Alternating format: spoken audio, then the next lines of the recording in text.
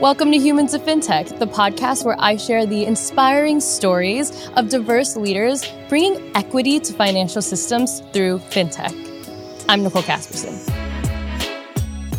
In this episode, I sit down with Michelle Tran, SVP and Head of Enterprise Sales at Vestwell. She also is the co-founder of New York City Women in Fintech, a massive organization bringing together the women in fintech community here in New York and beyond.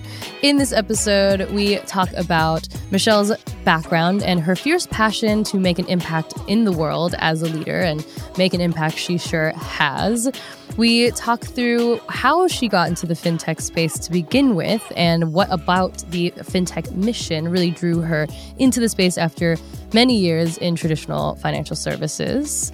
We talk about the Asian American experience and what it's like to carve out a place for yourself in the world. And we also get a little bit of insight into what might be her next project heading into 2023. I hope you enjoy this conversation with Michelle Tran. Michelle Tran, welcome to Humans of Fintech. I am so excited to have you on the show. We're a little post-Fintech is Femme in San Francisco. You're still in San Francisco. How are you today?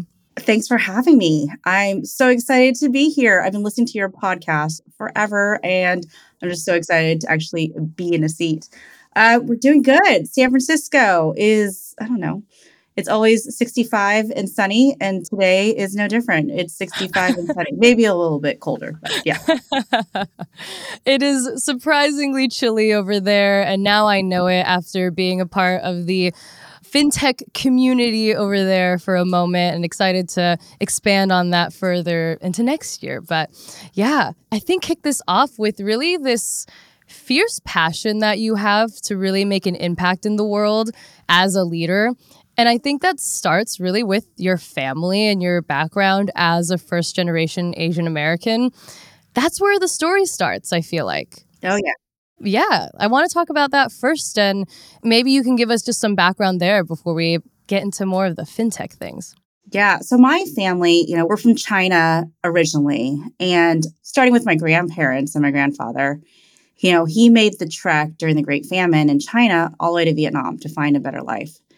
He did that when he was like 12 or 13. And so he was young, right? He had no other choice. And similarly, my dad got on a boat when he was, 17 or 18 and set out for the world because his parents didn't want him drafted in the Vietnam War. And so my family, through, kind of the environment around them, have always had to seek a different life and had always had to really, not necessarily struggle, but to find something different in order to ensure that their family was safe. And so for me, when I think back to, oh my gosh, my grandfather walked, I don't know how many miles and trains by himself as a young teenager. I'm like, I can't even imagine doing that as an older person, to go to a whole different country and set up a life there. And my dad did the same on a boat. I think back to I want to have a big impact on the world as well, because what they did was change the course of our family. They brought us to the US, they opened a restaurant, they gave me all the opportunities of going to, a regular school and not having to worry about, having to get on a boat or walk, 1,000 miles by myself. So what is it that I can do to help the world? And, it was never, encapsulated into one sentence of what am I going to do to help the world? But it was more of just a drive to always try to do more. What's that impact? And it's silly and it's so super cheesy, but it goes all the way back to when I was in grade school, and I would start the environmental club, or I would start, the voting club in high school or whatever it was. And so I think, that really was what kind of the foundation of me wanting to have a bigger impact, because seeing where my family came from, also giving me all the opportunities that they gave me, so I can give back a little bit more. Because my grandfather never left China. We went to go visit the village in China one summer, and it's a village. Yeah. All the houses are one room, maybe two rooms. The bathroom's in one corner, the TV's in the other corner. Everybody has a TV, regardless of, how nice the house is. But they're a community where what they do for money is that they mine computer parts for gold. And so the rivers are super polluted. People don't live very well. And I would sit there remembering, I'm like, if my grandfather never left, I would be standing here mining computer parts for gold, most likely. Mm-hmm. And saw some distant relatives who the first girl never went to school. The second kid, who was a boy, went to school, but the first girl didn't go to school. And so I'm the first girl in my generation. And I just couldn't imagine if I didn't go to school, what would I be doing? Right. And so looking back at the US and saying, okay, this is where I am. What can I do to help others in my position?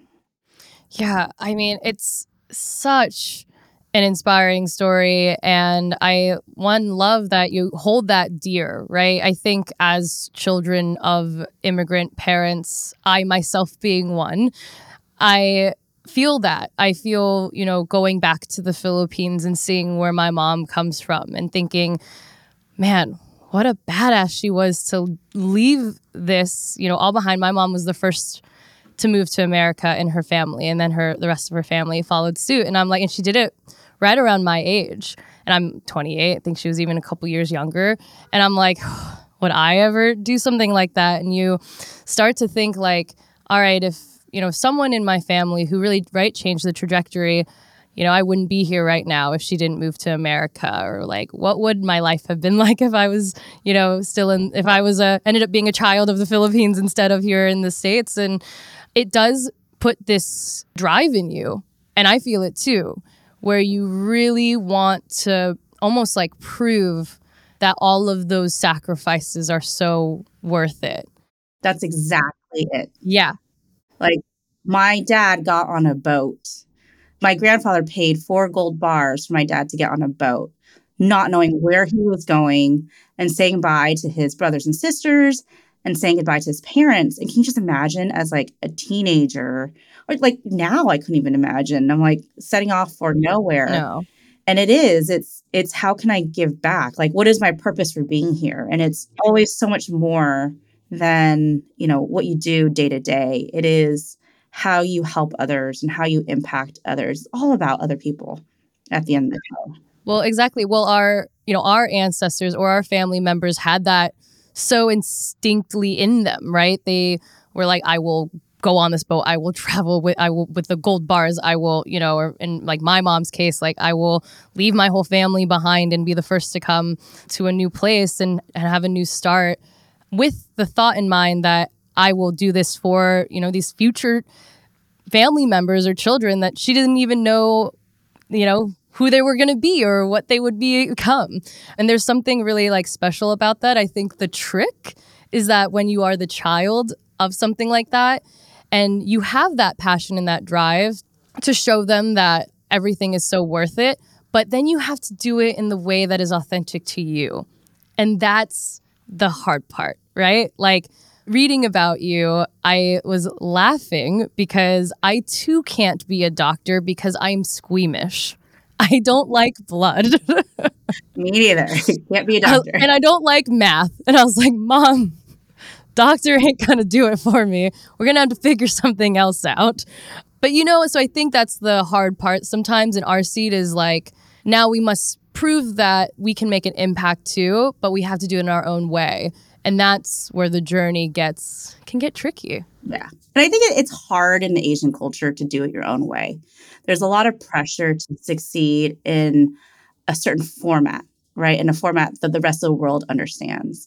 I'm sure, if you graduate college and you're like, Mom, I'm going to run a podcast and a media conglomerate, she'd be like, no, I don't know what you're talking about.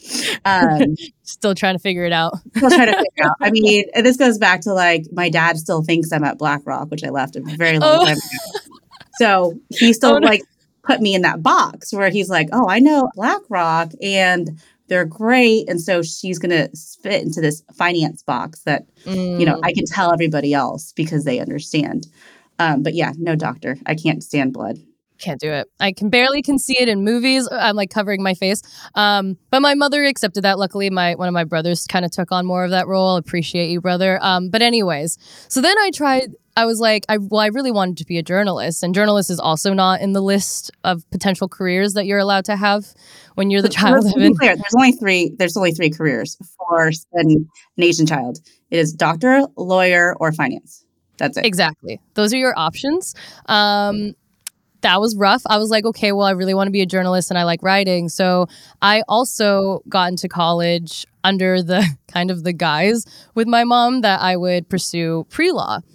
And I kind of told her that if I majored in journalism, it would help me learn how to write really well, which would help me go to law school, obviously. But I think you did something similar too, but maybe you actually thought pre-law would be interesting. Well, I did. So I did pre-law and it was very interesting. I think I got really bored. And so for me, and I did enough where I could graduate with it, but I wanted to do a little bit more. And so then I was able to double major in econ, which was great, which really opened my eye to econ itself.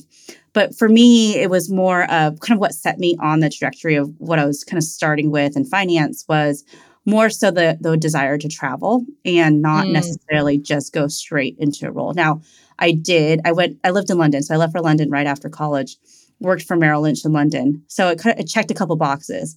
So I could make my family happy and say, hey, I'm at a company that you know, and it's in finance, but yet at the same time, I can go to Switzerland or Italy on the weekend and live that international life. I wasn't ready to just stay in one place. I really wanted to explore a little bit more. So still kind of, made my parents happy, but then was able to do really what I wanted to at the end of the day. But what was great was that kind of set me down the road of more traditional finance to start. And that then opened, kind of the fintech interest as it got more and more popular. Right. And you bounced around financial services companies throughout your career. And sorry, Dad, she's not at Blackstone. Yeah, well, so that's what he does too. Is he also confused on that? Because now I'm confused. Yeah, because he's like, oh, wait, but you're at Blackstone. I was like, no, it's BlackRock. And also that was a long time ago. So. Oh my gosh. Dad, I'm just as confused as you sometimes. But anyways, but yeah, exactly. So like, not there anymore. To make it clear, we're at Vestwell now.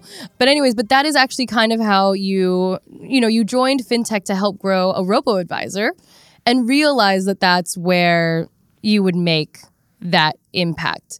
And so I'd love to hear from you kind of when that revelation happened, because I know it took me a few years as a finance journalist to understand that instead of feeling like pigeonholed into like, oh, this is just the first job I got out of college writing about housing and mortgages and finance systems, I realized how impactful it is to be writing for industry and helping shape narratives. But what was that aha moment for you when fintech is like, that's where I'm going to make an impact? So for me, the aha moment was when I was still at BlackRock. Before that, I'd moved around globally. So I'd spent some time in Hong Kong. And for me, it was when I joined the fintech team at BlackRock, I had moved back to New York at that point. And this was what height of robo-advisors. So robo-advisors were going to take over the world. Headline, you probably wrote some of these headlines yourself, was no more human advisors, right? And we know today that's not true. Right. But what we did see was the democratization of investing. And that's what robo-advisors really did. And so what they were really doing was making investing available to everyone, which was so cool. Because before, especially at the BlackRock level, you're like, oh, you have to have $100,000 at least to invest. What they did was they brought it down. They brought it down to the $10, to $20, to $1,000, to $5,000, where it's more reasonable for anyone to really invest. What was really cool for me in that aha moment was also seeing other technologies that supported that. Now, a lot of the robo-advisors, they were being stood up on Ep6. So Ep6 is a clearing custody firm. When I heard of Ep6, I had to Google clearing custody firm. Yeah. So what they really did was they held on to the money, but they built a technology layer on top that helped open accounts very fast and that helped bring money into accounts very fast. Because historically, you got to fill out PDF or you got to fill out something and then it has to go to someone for them to check it. They built a mechanism where they can get an account open in 5 to 6 seconds. So that really enables someone then to say, okay, great, I'm on my phone. I'm going to open up an account. I'm going to put some money in. And then a couple minutes later, I'm going to start buying some shares of Apple. And in the world of when you're always on your phone and the instant gratification, you have to have those type of technologies in order to get people investing. So that was really the aha moment, was seeing all the technology, not only to facilitate like instant account opening and trading, but really like what was it doing to people? It was really allowing them to invest, which was super cool. because it was like, impacted my friends. I was like, hey, you should go open an account here because you can. And now to this day, like my kids have accounts and, Yeah. concept is a little bit far for them, but they have, a fractional share of Microsoft, which they associate with Minecraft because that's what they're into. I'm like, fine. And they're like, we want to buy Legos. I'm like, okay, who runs Legos? I don't know. So we'll buy that. Or now they want to buy Apple. But that's how you get them started because it'll only cost them, $10 to get started, which is really cool. Yeah. So that was really my aha moment to say, okay, like what is this technology doing and changing the lives of people? Well, I think you hit an important factor for me and just my content and even this podcast and the newsletter is really, I'm trying to bring that people and human element back into this fintech space. Because at the end of the day, that's at least all the people that I interview and talk to, that's what is the draw. That's why we end up in this space. I know it's why I stick around, and it's because of the mission, right? It's the people, the incredible capability to see, a child be able to, with their parent invest something and just have that moment. I didn't have that moment when I was younger because it wasn't a thing, right? That people really did. And now it's so ingrained into our culture. And that I think is what makes me like so excited about this space is when I'm like, now I'm asked about it in public places and like with friends and now it's like, oh shit, the impact is here. So now it's like, what do we do to make sure like the intentions are good too? Yeah. There's so much out there, right? That's thinking about how do we get people to move money a bit better? And this is not just, hedge funds or people who invest, but even something as EBT, food stamps, right? Like this is the height of the pandemic. And, Capway facilitated a way for food stamps to be used digitally. That's fintech. And you have Propel, kind of looking at the underbanked and all these neobanks too that are building out technologies to serve, Black Americans, to serve Asian Americans, to serve LGBTQ Americans. It's all ways to how do you help someone live a better life and really making sure that finances are transparent. And so that's like really cool parts. And, there's 1,000 different other fintechs out there. But like to me, those are the really interesting areas of fintech is how do you help the unbanked? How do you help the unserved? Right? Because they should all have access just like we do. Right. Exactly. And it's interesting to me too, because you can really have that impact on the end user, whether you work in a, B2C, B2B or B2B2C capacity. If you have the, drive and values and it's done right and we, use the technology that we have so that everyone can win, then yeah, you can eventually that all trickles down into the end consumer and what is accessible or isn't.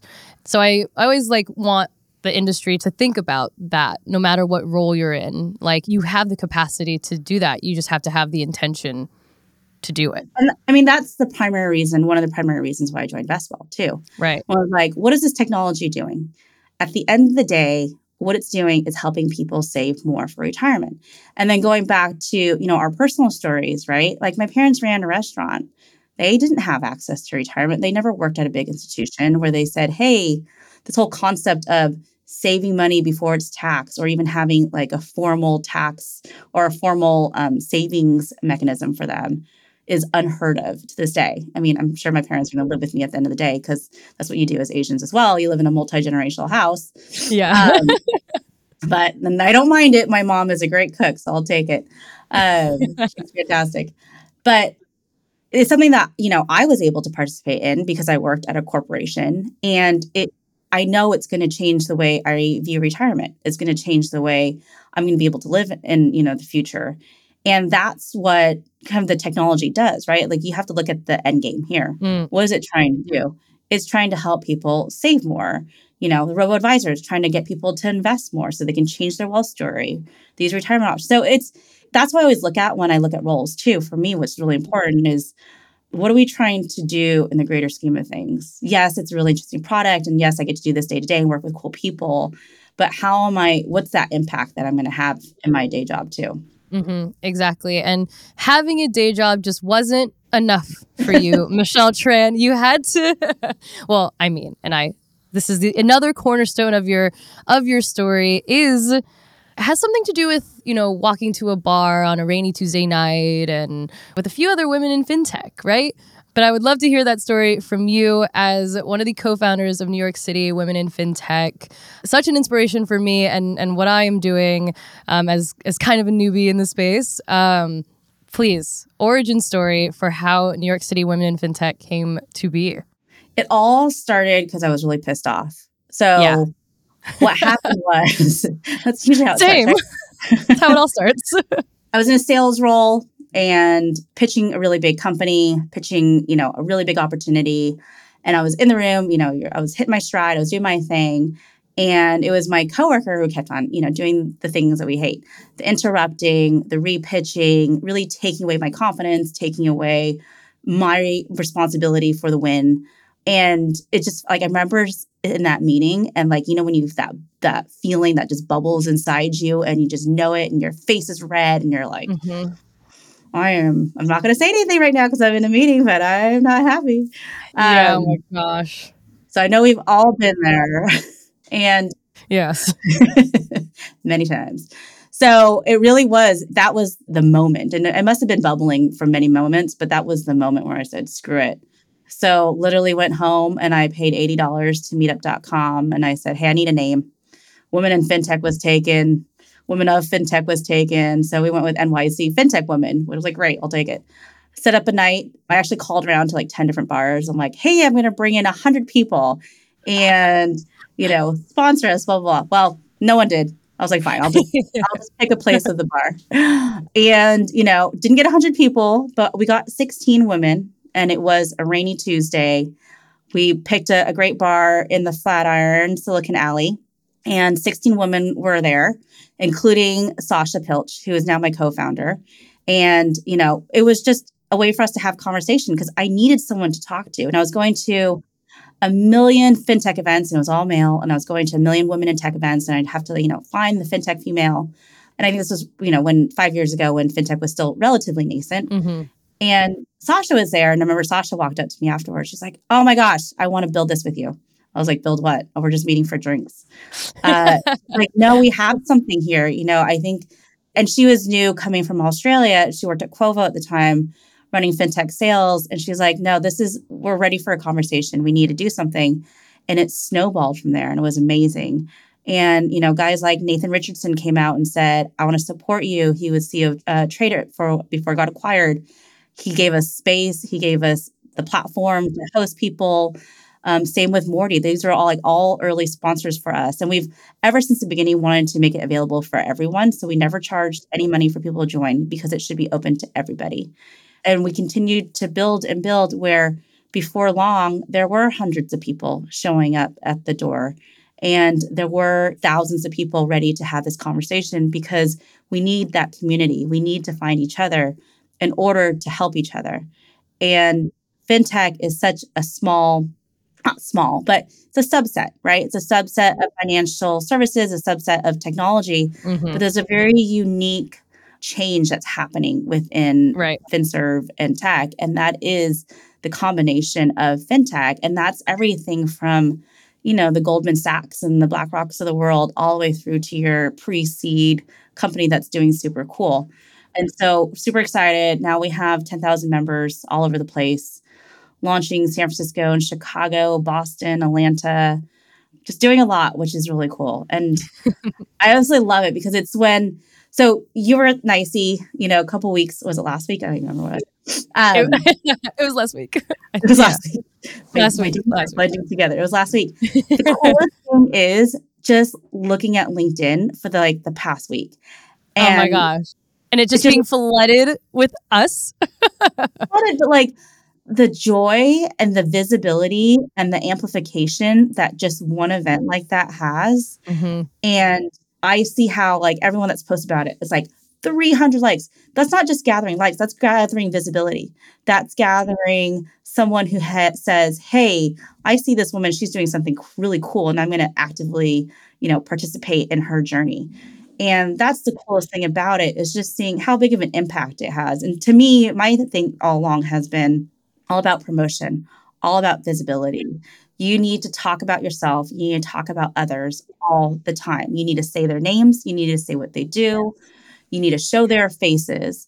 And so the fact that like we were at NYSE and Lynn Martin, the president of NYSE, is standing there talking to 300 women, and then all of our faces flooding the screens of the New York Stock Exchange, just such a cool moment. And it's such an eye-opening moment too. And hopefully for everyone else in the room who, maybe there as a guest or, just not as familiar with fintech, but it's like, we're going after it.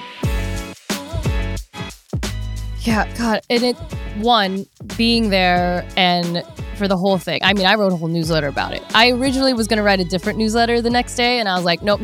I was there, I listened to it, and I was like, nope, I'm dedicating a whole newsletter to this evening because it is worthy and it is so amazing. And I love what you say about visibility, because it is a huge reason why I do what I do, because I know what, one article or one headline or one social post, right, can do for someone. You're creating the connection, right? You're creating maybe that next relationship between a founder who's desperately looking for a VC to believe in them, or, vice versa. So, but starting with just wanting to fill even maybe what was possibly your own, right? Void of loneliness, and it just snowballing into all these other women also feeling the same things that you have. I love it because it shuts the gaslighting off, and then it reminds you that you're not crazy, and that these feelings that you have are not made up, and that it's like, try having another male colleague tell me that the patriarchy isn't real after seeing all of this, right? I have proof that this is happening to people and to women specifically. So truly incredible. And, the path that you have paved for even just someone like myself to want to come in and fuel this mission and do something like it is unreal. So I thank you. I am so in awe by all of it, and just also so proud to be a part of it. So yeah, and I think it's so important what you said about being loud. As women, we tend to want to be, I do it all the time. I've only started to find confidence in share and amplifying my own story over the last year. But I've always wanted to hide behind the shadows, make myself smaller. I'm okay, sorry. And, you were like, you better share this shit on social media. You better post that, your headshot on the New York Stock Exchange, on LinkedIn. Share this for everyone to see, because we need to show that we are also at the center of this narrative. We're not some sidebar conversation. We're here too. And that's what you've done and created. And you wanted to make an impact. I mean, hell, you've done it. No, and thank you for everything that you're doing in terms of highlighting women in fintech and sharing those stories. 'Cause that's part of that amplification, right? 100%, you need to share. And you're right. It's as females, and even as Asian females, we're part of the fabric, and we don't want to stand out. And you know what? It takes practice, and it takes a lot of courage too, because if you stand out more, there's more visibility on you, and you may be knocked down harder. And it's scary, and not a lot of people can do it. And it just takes practice. And so we take the scary out of it, right? I think what we do is we feature you, and not just Inspiring Fintech Females, but every Friday, our Fintech Female Fridays too, kind of doing the same thing, hosting someone to make it easy for them to share about themselves. Because if someone else is talking about them, they're like, oh, I'm being talked about somewhere else, and I want to share that instead of tooting my own horn. So it takes a lot of energy for folks to be able to want to share those things. And so the more tools that we can put out there for them to share about themselves, the better. And the stories about it, and I'm sure you hear about the stories from you of how it's changed the course of someone's career, or the deals that they've got, or the funding that they've got. That's what we're trying to do. We're trying to change all of it. That's the success. That 2% VC funding, female founders, that's not going to stay 2%. That is, the more we talk about female founders, they're going to get more money, making sure there's more women on leadership teams and leadership positions. So it's all going to come together. And we came together and we're like, oh, what's our mission and what's our end goal? We're like, we want 50% females in fintech. I mean, I don't know how we're going to measure that or how we're going to get to it, but everything we're doing it towards that, right? Yeah, exactly. Right. We're doing it. We're doing the work now. And I think what you said and you're getting at really is that you reinforced the ability to want to amplify yourself with a community of women here to back you up. Yeah. So it's less scary. Like what you said, right? You're taking that fear away. It's less scary to put yourself out there when you have, 50 other, right, honorees or women like putting themselves out there too. And then now it's a community. Now you're voicing a bunch of different people and you're doing it together while also amplifying yourself. And then that's chef's kiss. Like that's the sweet spot. And that's what you've been able to accomplish. And it's truly amazing. And I'm just like stoked to be a part of it. I have to ask also about, is there a potential AAPI version that you are thinking about? Yes, dreaming, thinking, and need to do. So yes, add it to the list. Been on our radar for a while. So the same issue, right? Yeah. Female founders in tech, Asian female founders, Asian women leaders.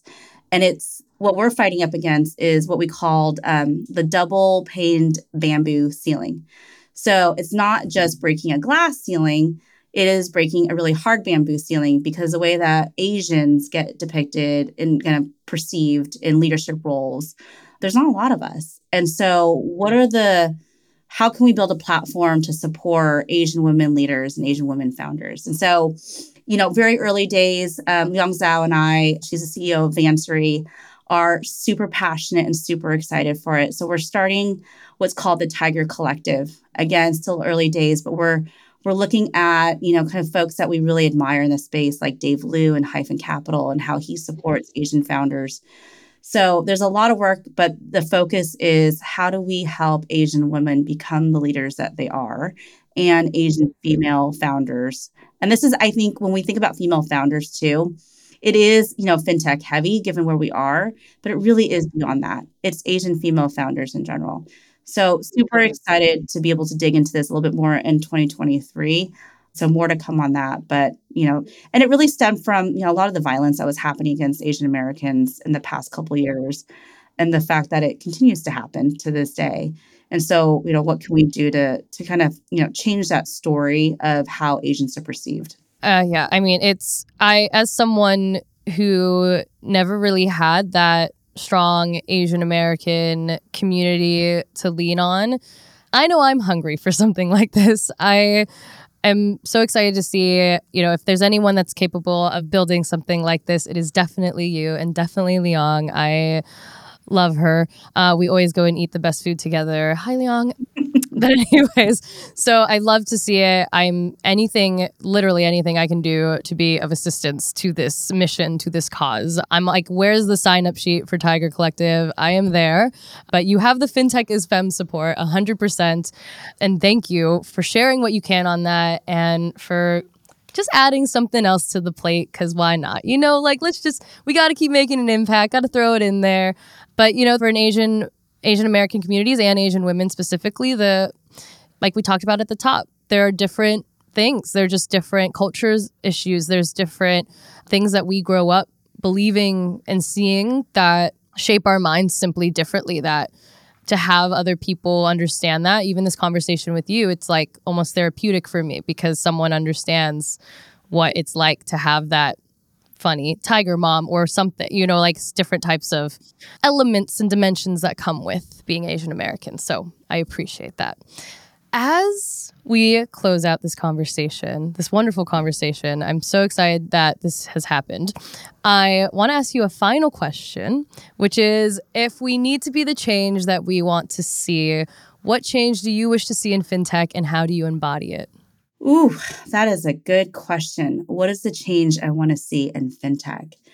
The change I want to see in fintech, very specifically, is that I need to see more money go to female founders.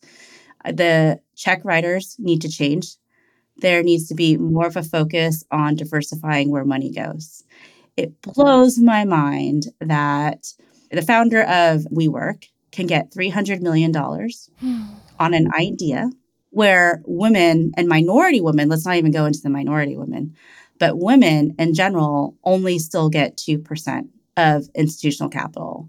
So the thing that needs to change most immediately is the check writers need to write different checks. and stop glorifying white males. Yeah, I'll like add a little element to that last part too and say stop glorifying mediocre white males who also have had a history of toxic behavior and that's more accurate. It's stop failing glorifying. Businesses, right?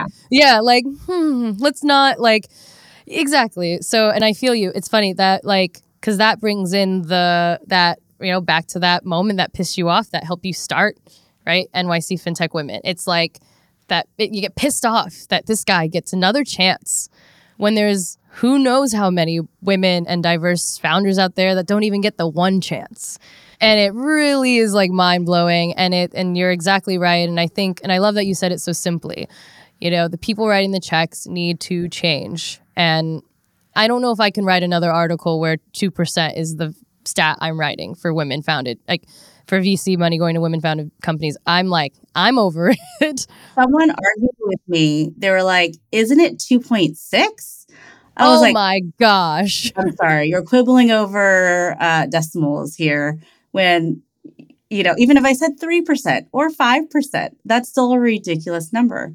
There's no double digits here. Yeah. So yeah, I was a bit blown away that we were arguing about a decimal. Oh my gosh. Well, I think that what you've done with the visibility with New York City Fintech women in Fintech, and between that and just having, more of the amplification, that to me is what can help translate, right? If we can translate more women to being visible in media, if we can get more women to feel comfortable with sharing their authentic stories, then, and confident, right? As confident as someone like Adam Newman, right? I think the tweet I saw that was so funny. It was like, Lord, please give me the confidence of a man that can fail a business and then raise another $350 million. Like, we should have that kind of confidence. I mean, before you know it, we're going to turn around and it's like the founder of FTX is going to get $300 million for whatever new crypto. I'm like waiting for it. Waiting for it. Once he's out of jail, they'll be like, here's a check, ready to go. Oh my gosh. But we have to and that's the thing. And we have to keep pointing it out. Like, we have to be loud about when we notice these things and saying it on the spot. That's something I've been working on too, is just calling shit out on the spot when it happens. It's hard. It's easier said than done. But something I'm personally working on, if we're talking New Year's resolutions, I'm working on that myself. Lunar New Year resolutions. Yeah, exactly. Your Lunar New Year resolutions. Yeah, exactly. So, Michelle Tran, thank you so much for joining me on Humans of Fintech. This has been so much fun. I appreciate all of the work that you are doing. A true woman in fintech icon, paving pathways from wanting to make an impact at the very start of your early days to making a hell of a one now and still building out more. I'm honored to have you on the show. Thank you so much for having me. It's been so much fun. Thank you so much for tuning into this episode. To hear our next story from another diverse leader, be sure to tune in next week. And if you haven't already, be sure to subscribe to our show and give it a 5-star rating, as it helps our message reach more people who want to find belonging too.